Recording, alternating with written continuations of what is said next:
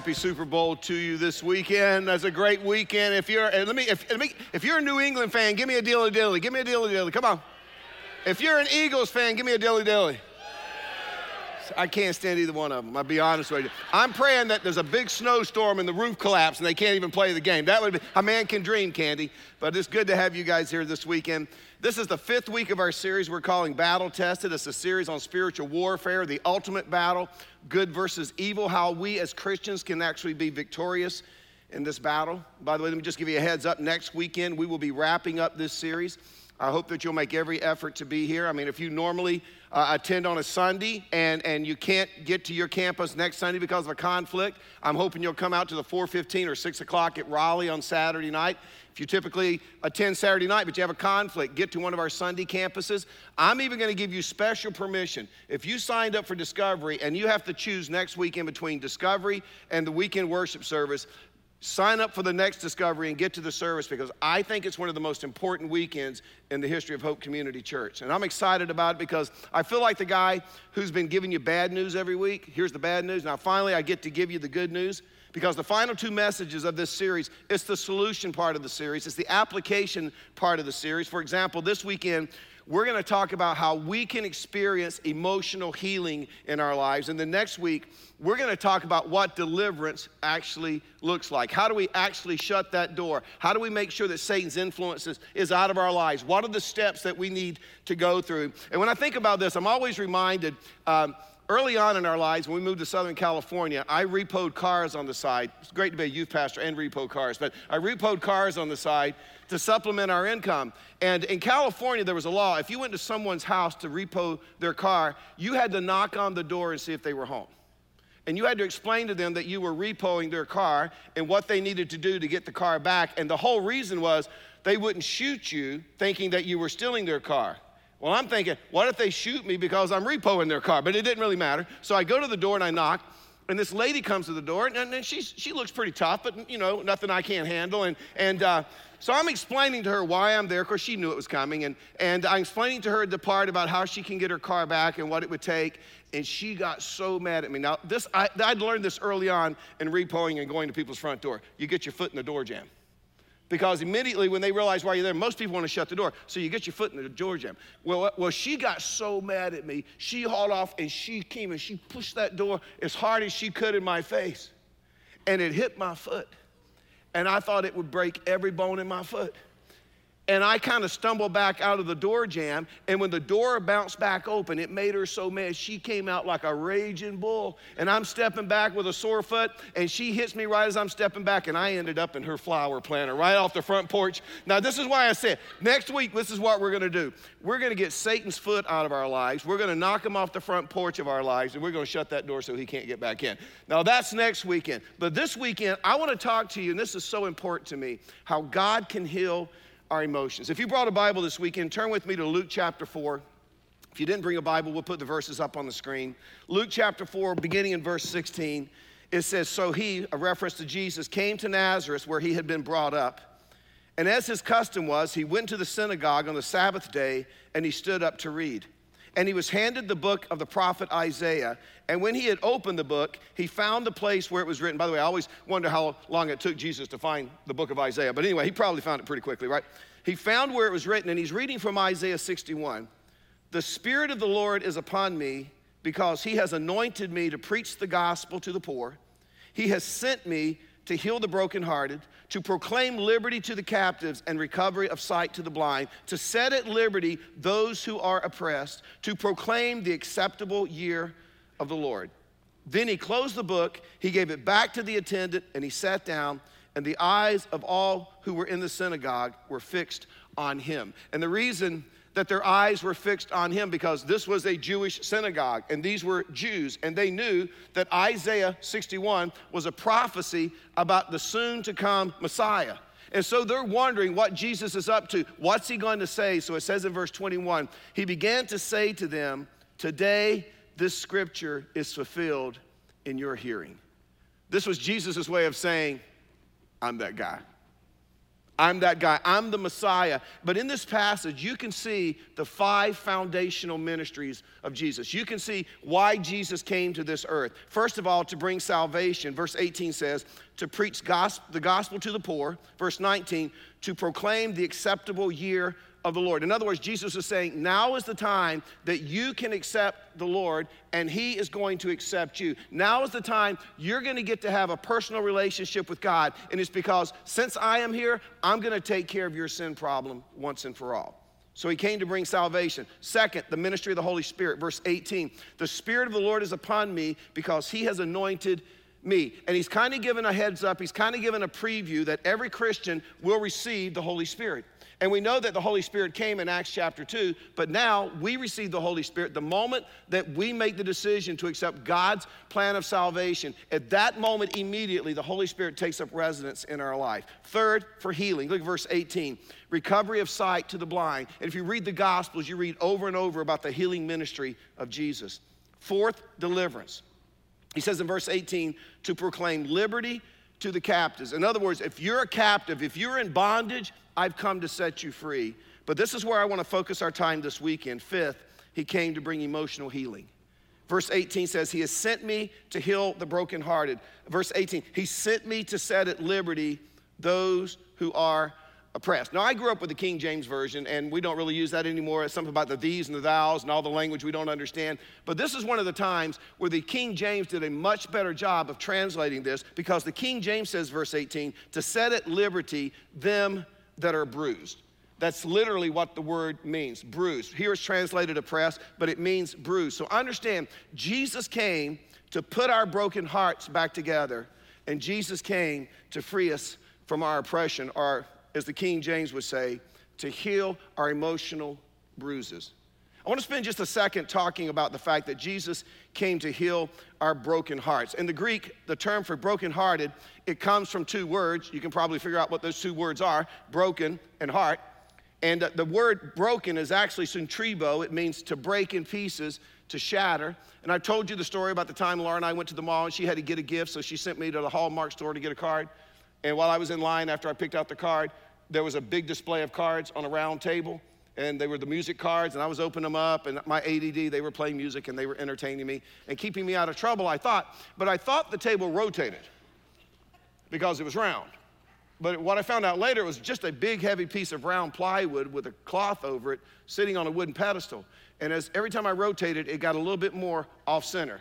And eventually, it was out of balance and out of kilter. And when it happened, that thing flipped. And behind these cards were all of these glass cabinets, these glass shelvings full of figurines. And I'm telling you, when that plywood hit it, that glass exploded. And it was that kind of glass. It's that safety glass that breaks up into those little pebbles and balls. I'm telling you, there was glass going all the way out into the mall, out of the Hallmark store. And it exploded. And every woman, because I'm the only man in the Hallmark store, every woman is staring at me.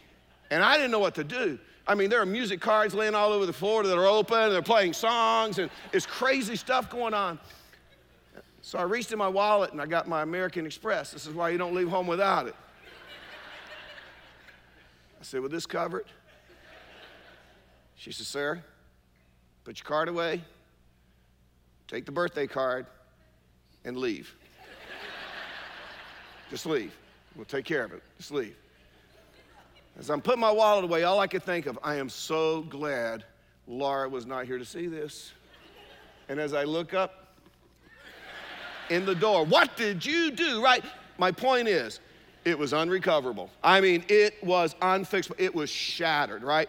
That's the word syntribo, the Greek word for broken. The Greek word for heart is cardia. It's cardia with a K. Obviously, we get our word cardiac from it. So Jesus is talking about a heart that's been shattered.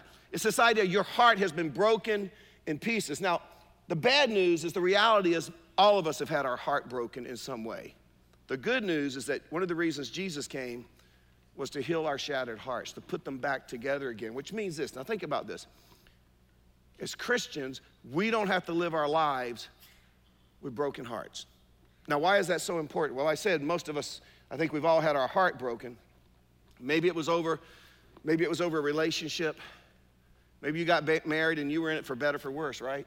But one day your spouse let you know in no uncertain terms that there was no longer any room for you in their life, and they walked away from you. Or maybe you had a child turn their back on you, and when something like that happens, our heart's broken, and I guarantee you one of the number one emotions we feel, we express and sense is rejection. And I think that every one of us are susceptible to rejection as human beings, and a big part of the reason is that theologically we were actually born rejected by God.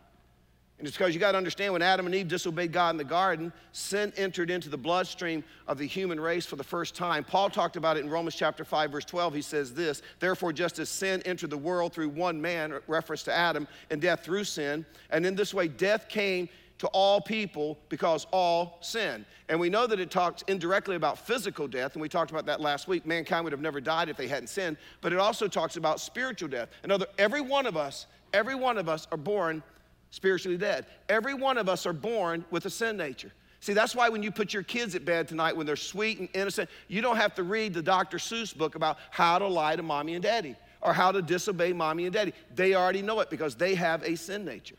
And the problem is, God, being holy, cannot have a relationship with sin. And so the only way we get to have a relationship with God is we get to accept his free gift of salvation, the fact that Jesus Christ came to this earth, died on the cross on our behalf, shed his blood to pay our debt so we could be reconciled back into a relationship with God. And that's necessary because we're all born sinners. We're all born rejected. And as a result, it's very easy for us to feel rejected in this life.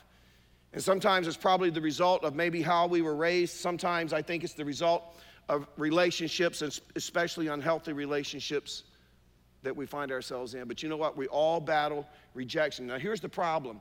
The problem is that rejection can lead to Satan having a foothold in our lives. It can actually lead us Christians to bondage in our lives. So what I want to do quickly, I want to give you 7 strongholds that can result from the root of rejection in our lives. And some of these you're just going to write off as personality disorders. But I want you to see that there are emotional strongholds that can develop in our lives that even as Christians can keep you in bondage. And all of these strongholds can be traced back to the root of rejection. Number 1, anger. If you struggle with anger and rage in a way that you have a hard time controlling it, this could be more than just a personality issue. This could be more than I just come from a long line of angry people. For example, if you have a hard time keeping a job, if anger begins to affect your relationships, if it begins to affect your health, if you're like the Incredible Hulk, you don't want to see me when I'm angry, you may have a stronghold of anger that stems from rejection in your past. You can see an example of this in the life of King Saul. It says in 1 Samuel chapter 15, by the way, King Saul was the first king of Israel. It says, but Samuel, who was God's prophet, said to Saul, I will not go back with you. Here's the reason. You have rejected the word of the Lord. In other words, you disobeyed God. And the Lord has rejected you as king over Israel. So Samuel said, because of your disobedience, God's had it with you as king. And as a result, 1 Samuel chapter 19, verse 9, an evil spirit, notice this, from the Lord came on Saul as he was sitting in his house with his spear in his hand. While David was playing the lyre, Saul tried to pin him to the wall with his spear, but David eluded him as Saul drove the spear into the wall. That night, David made good his escape. My point is simply this. When God rejected Saul, but remember, Saul rejected God first.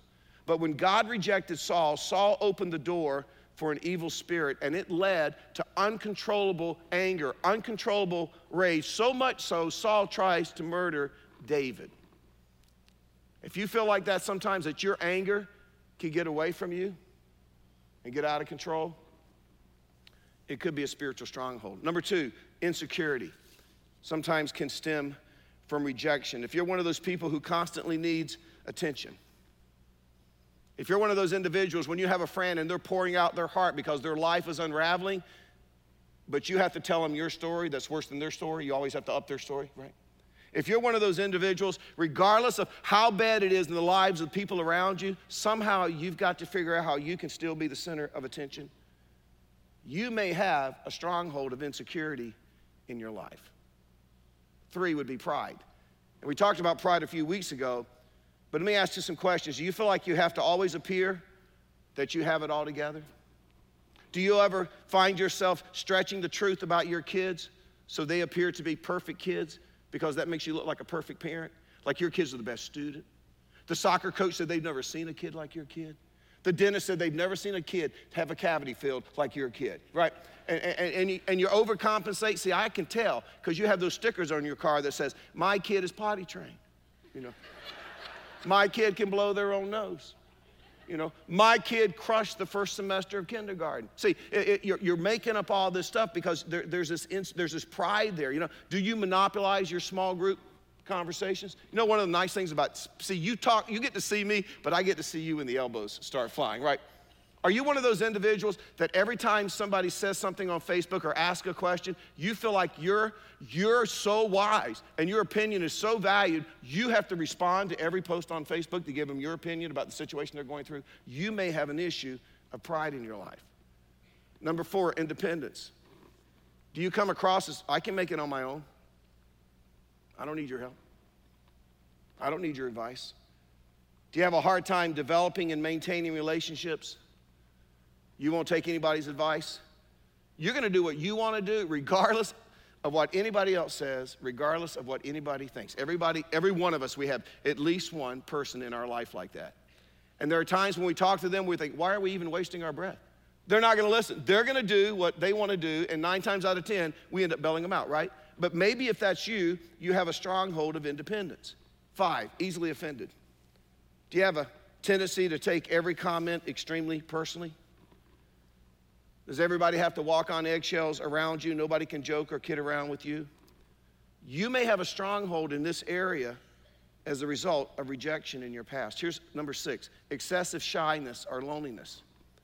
And I'm not talking about a personality here. We've all taken Myers-Briggs. Some of us are extroverts, some of us are introverts, most of us are somewhere in the middle. I'm talking about something that's excessive. I mean, you just fear people. You can't look them in the eye. You just fear them. This may be an issue. It may be a stronghold. 7, control and manipulation. See, this often results from a stronghold of rejection. Let me tell you why I say that. It's because you have to control the people around you and their responses so that they won't reject you. But what it really boils down to is this: you're hurt, you've been rejected in the past, and so you want to control people so they don't reject you in the future. And there are different ways this plays out in our lives. For example, people who have a stronghold of control and manipulation will sometimes try to control through intimidation. But you got to remember, these are hurt people. What do we say? Hurt people hurt people. And sometimes they try to do this through intimidation. They'll also do it through pity. They'll try to get you to feel sorry for them. And that's why if there's chaos in their life and you feel like as a friend or a relative or someone who loves them that you have to confront them, they will tell you every reason why they're behaving the way they're behaving. They'll say, you know, I just haven't been feeling well lately, and I had a fight with my spouse, and my kid's struggling in school, and the plumbing, we've had problems with the plumbing. Did I tell you our dog died? And every reason in the world why they're acting this way. But what they're really trying to do is control and manipulate you because they're saying, I've had enough bad news. Don't give me any more bad news. Crying, ladies, is another way that people control and manipulate. You start confronting them because something needs to be said, they start crying. And what they're really saying is this: you're hurting me. Please stop hurting me. But again, it's not usually about what you're saying. It's about what everybody else has said in their life that's wounded them, but it's never been healed. And I'll tell you how you can know it's manipulation. It's because they can stop crying if they want to. You ever had a kid pitch a fit? And you say, you want a piece of candy? Sure. See, this is the person you finally get up the nerve to confront, to have the hard conversation with, and they start crying, and you're like, whoa, man, listen, maybe this isn't a good time. And they're like, oh, cool, you want to go bowling? And they're just ready to go, right? But all of these strongholds can result from a broken heart that stems from rejection. But let's talk about bruises here for a second. Jesus says in Luke chapter 4, I came to set at liberty or to set free those who are oppressed or those who are bruised. This is what's interesting about a bruise. A bruise is bleeding beneath the surface. And often it begins to fade and go away and you think you're healed, but then if somebody bumps it or you hit it, it begins to bleed again because it's never actually been healed. And that just happens in our lives with our emotions. Now let me just say this. If Jesus came to set us free, that means that an emotional bruise can actually hold us in bondage. It's interesting, this word bruise, or maybe translated in your Bible, oppressed, it actually means crushed, And I asked you earlier, have you ever had your heart broken? Let me ask you this. Have you ever You ever been crushed? You worked and worked and worked, but somebody at work stole your idea. They presented it. They got the promotion. They got the dream job you always wanted, and you're still in your dead-end job, and it crushed you. Or maybe somebody in the neighborhood lied about you, started a rumor about you, and it ruined your reputation. It just crushed you. Or maybe somebody betrayed you. Or somebody you trusted abused you, and it crushed you. Or maybe it was that moment when you found out that your spouse was unfaithful, and it just crushed you. See, these are the kinds of things that crushes. And I can tell you, if you've been through a crushing experience, usually you'll think things like, I don't know if I'll ever recover from this. I'm not sure I'll ever get over this. Well, do you know what the potential stronghold is when we're crushed? It's unforgiveness. I don't know if I can ever forgive this person for what they did to me. Jesus was teaching in Matthew 18 one day, and Peter was obviously in the crowd, and Jesus must have said something that reminded Peter of an event that was taking place in his own life. And evidently, because of the question he asked, Peter had been hurt, not just once, but I'm guessing over and over again. And so the minute that Jesus finishes the teaching, it says in Matthew chapter 18, verse 21, Peter came to Jesus and asked, Lord, how many times shall I forgive my brother or sister who sins against me? Up to 7 times. Now understand, the Jews followed this handbook called the Talmud, which said you had to forgive 3 times. And then I guess you got to punch them in the throat. I don't know. But so Peter's thinking, I'm going to take the high road. I'm going to double it and add 1, before I punch him in the throat. So how about 7 times?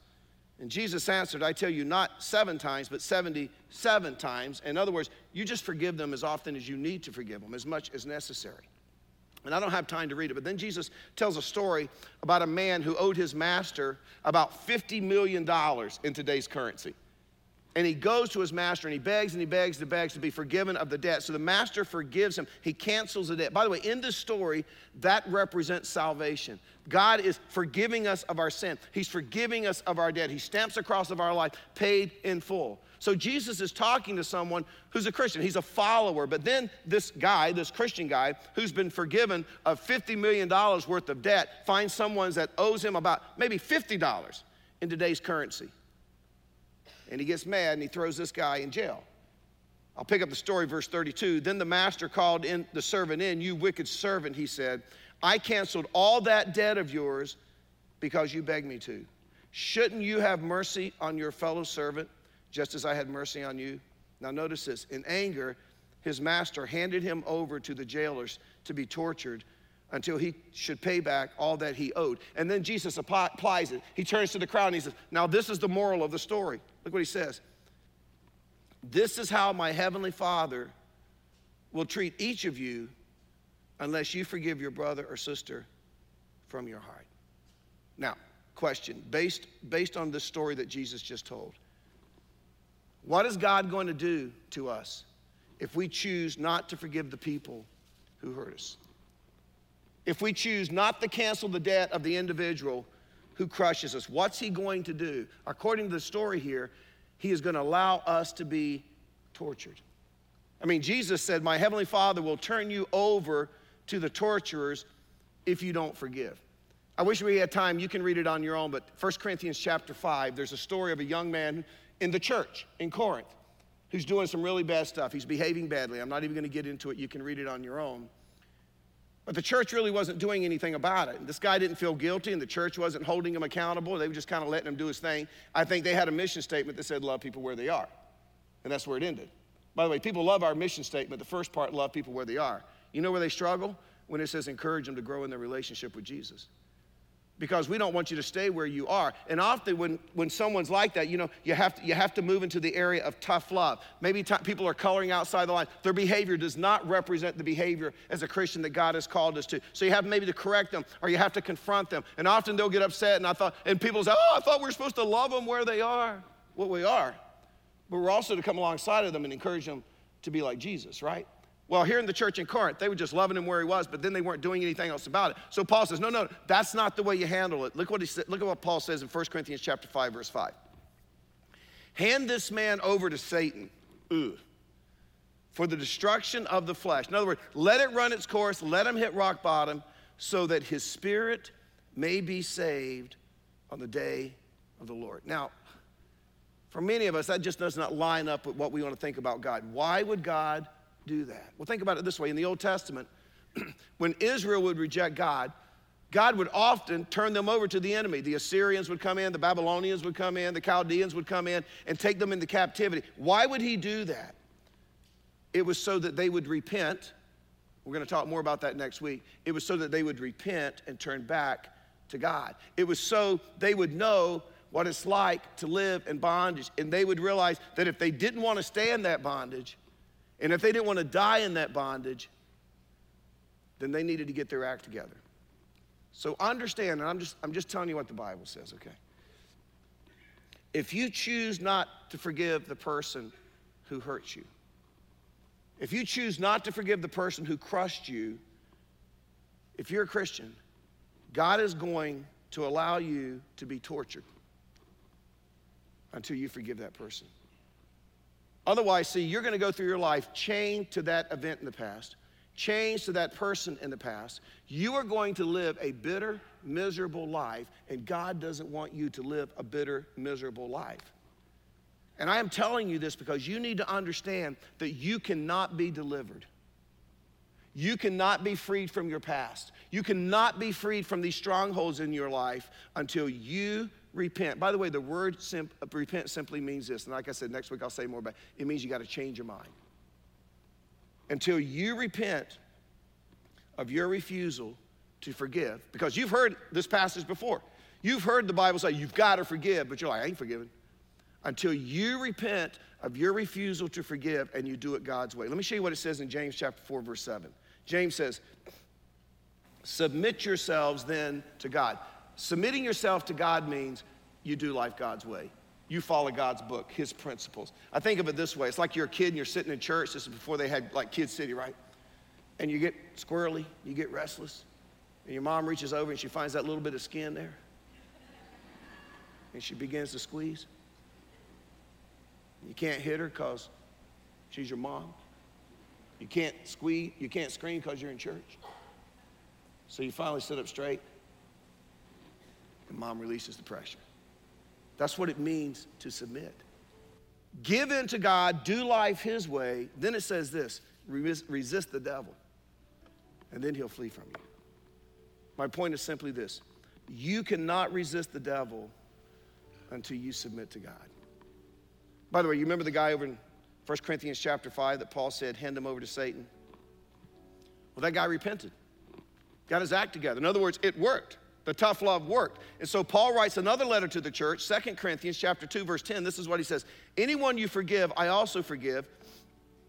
And what I have forgiven, if there was anything to forgive, I have forgiven in the sight of Christ for your sake. Now notice this last phrase. In order that Satan might not outwit us, for we are not unaware of his schemes. We said that word schemes the very first weeks. The Greek word methodeia, we get our words method or strategy, but schemes it's translated here. Now understand, Paul, when he wrote this, is writing to these Christians. And he says, you gotta forgive this guy. Regardless of how much grief he put you through, you gotta forgive this guy because I don't want Satan to outwit you. It's interesting, the Greek word translated outwit literally means to overreach. It's this idea of being overwhelmed or taken over. So Paul says it's possible for Satan to overreach, to take over, to take advantage of a Christian. So let me, as I wrap this up, let me explain how Satan takes advantage of us and how an emotional wound can become a stronghold of anger or unforgiveness or fear or bitterness. 2 Corinthians chapter 11, verse 14 says this. Satan himself masquerades as an angel of life. You ever been to a costume party, a masquerade party? You wear a mask. Why do you wear a mask? You wear a mask to disguise your identity. Well, this tells us that in the same way, Satan puts on a mask and he pretends to be a good angel, but he's not a good angel. Think of it this way. The Holy Spirit is the comforter. Jesus said, when I leave, I'll send the Holy Spirit, the comforter. Satan is the tormentor, the torturer. And when you are emotionally hurt, this is what he does. He puts on a mask. He masquerades and he comes alongside of you and he pretends to be a comforter. Let me give you an example. Let's say that Laura and I have an argument and she says something that really hurts me and I just storm out. Right? Now I'm gonna be honest with you. We've been married 39 years and that's never happened. Neither one of us have ever stormed out. In 39 years, neither one of us have ever slept in separate beds. We've just never done that. And you know why? We really try to apply the Bible. And Paul said in Ephesians chapter 4, verse 26, in your anger, do not sin. Do not let the sun go down while you are still angry, and do not give the devil a foothold. Now, like I said before, I don't know if that's literal or not, because if you live in Alaska, you could have a long time before the sun goes down, so you can hang on to your anger for a while, right? But I think what he's saying is this. You got to take care of your anger in a timely manner. Because if you just let it sit there, if you let it fester, Paul said this, you're giving Satan a foothold in your life. But just for hypothetical, let's say that Laura just, she makes me so mad, I storm out and I hop in my truck. I crank it up. You know what Satan does? He slips right into the passenger seat. And he pretends to comfort me. He'll say, hey, Mike, let me turn the radio down. Laura's being a jerk. After all you've done for her, she gets to live in that house and drive that car, and you take her on nice vacation. Mike, you don't just celebrate September the 14th as her birthday, you celebrate birth month. What husband in his right mind does that, right? And Mike, don't forget what she said last week. She said, you need to get back in the gym. You're getting fat. See, she said that to you, right? So here's the thing. Satan starts talking to me like he's comforting me, like, you poor thing. Laura doesn't understand you. You're misunderstood. You are so mistreated. She doesn't deserve you. She's not good enough for you. Again, this is all hypothetical, right?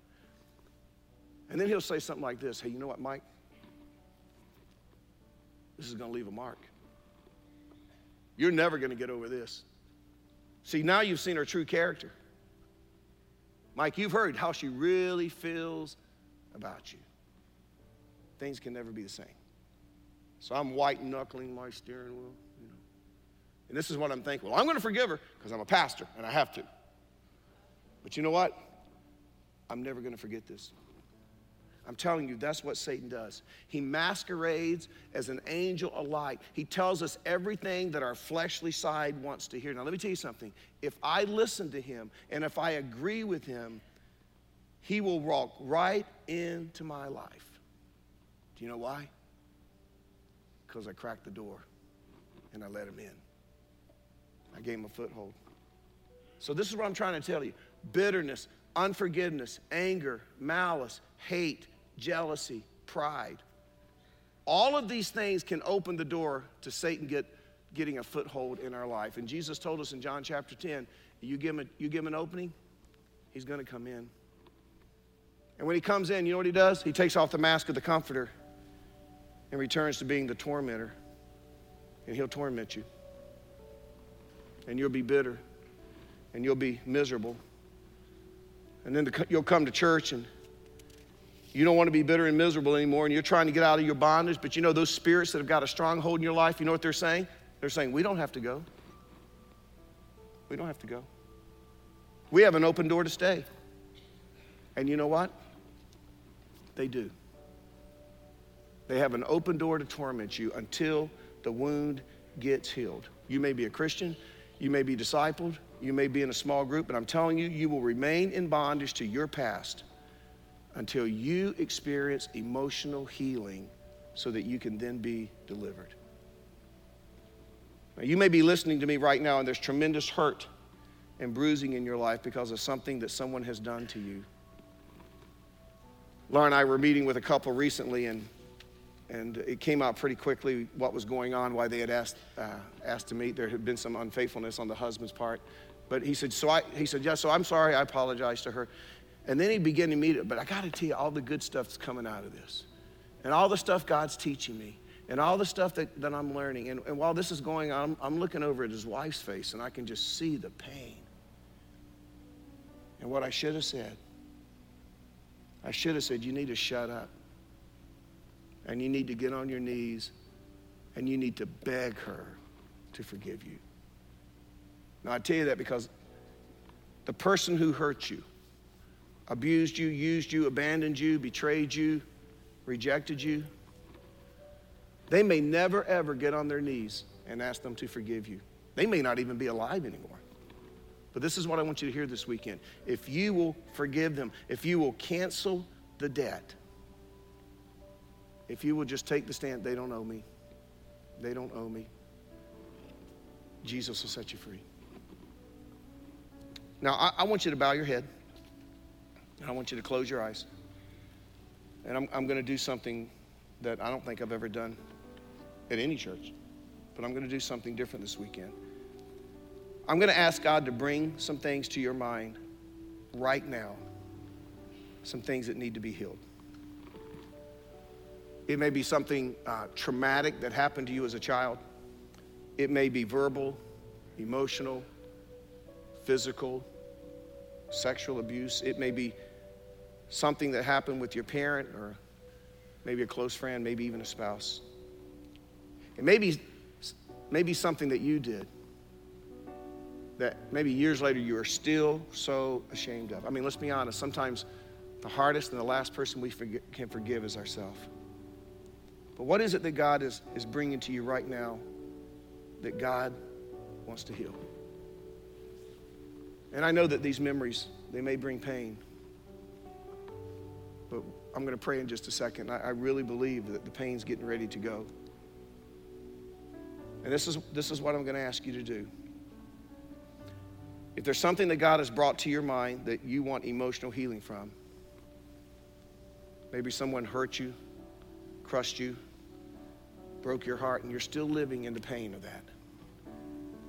In just a second, I'm going to ask you right where you are just to stand up. Everybody else's head's bowed. No one's looking. I'm going to ask you to stand up. Don't be embarrassed. You're not going to be alone unless we have a whole lot of people lying to themselves this weekend. And then I'm going to lead you in prayer. And as I lead you in a prayer, I'm going to ask you to pray it out loud after me. And we're going to submit these events and memories to God. And we're going to ask God to heal us. Now, why is this important that you stand? Sometimes you just need to drive the stake in the ground. Because I can tell you what's going to happen. You're going to stand, I'm going to pray, you're going to feel incredible relief. And you're going to walk out of here and Satan's going to put on his mask and come alongside of you and say, you know, if you forgive them, you're letting them off the hook, don't you? You know they're getting away with it, don't you? You know you ought to make them pay, don't you? And you'll be able to look back to this moment and say, you know what? I specifically remember submitting to God and forgiving that. Now get away from me, Satan. So I'm going to ask right now, if God has brought something to your mind that you know you need to experience healing from, would you just stand? And I'm going to pray over you.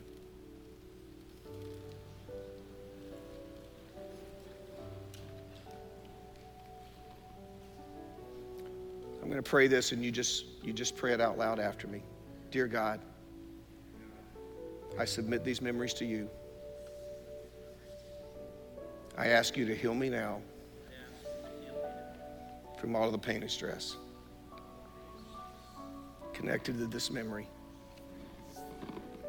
I choose now, by an act of my will, to forgive and forget, and to be healed in Jesus' name. Now I'm going to pray. God, thank you so much that you heal our memories. God, right now, I command all stress to go in the name of your Son, Jesus Christ.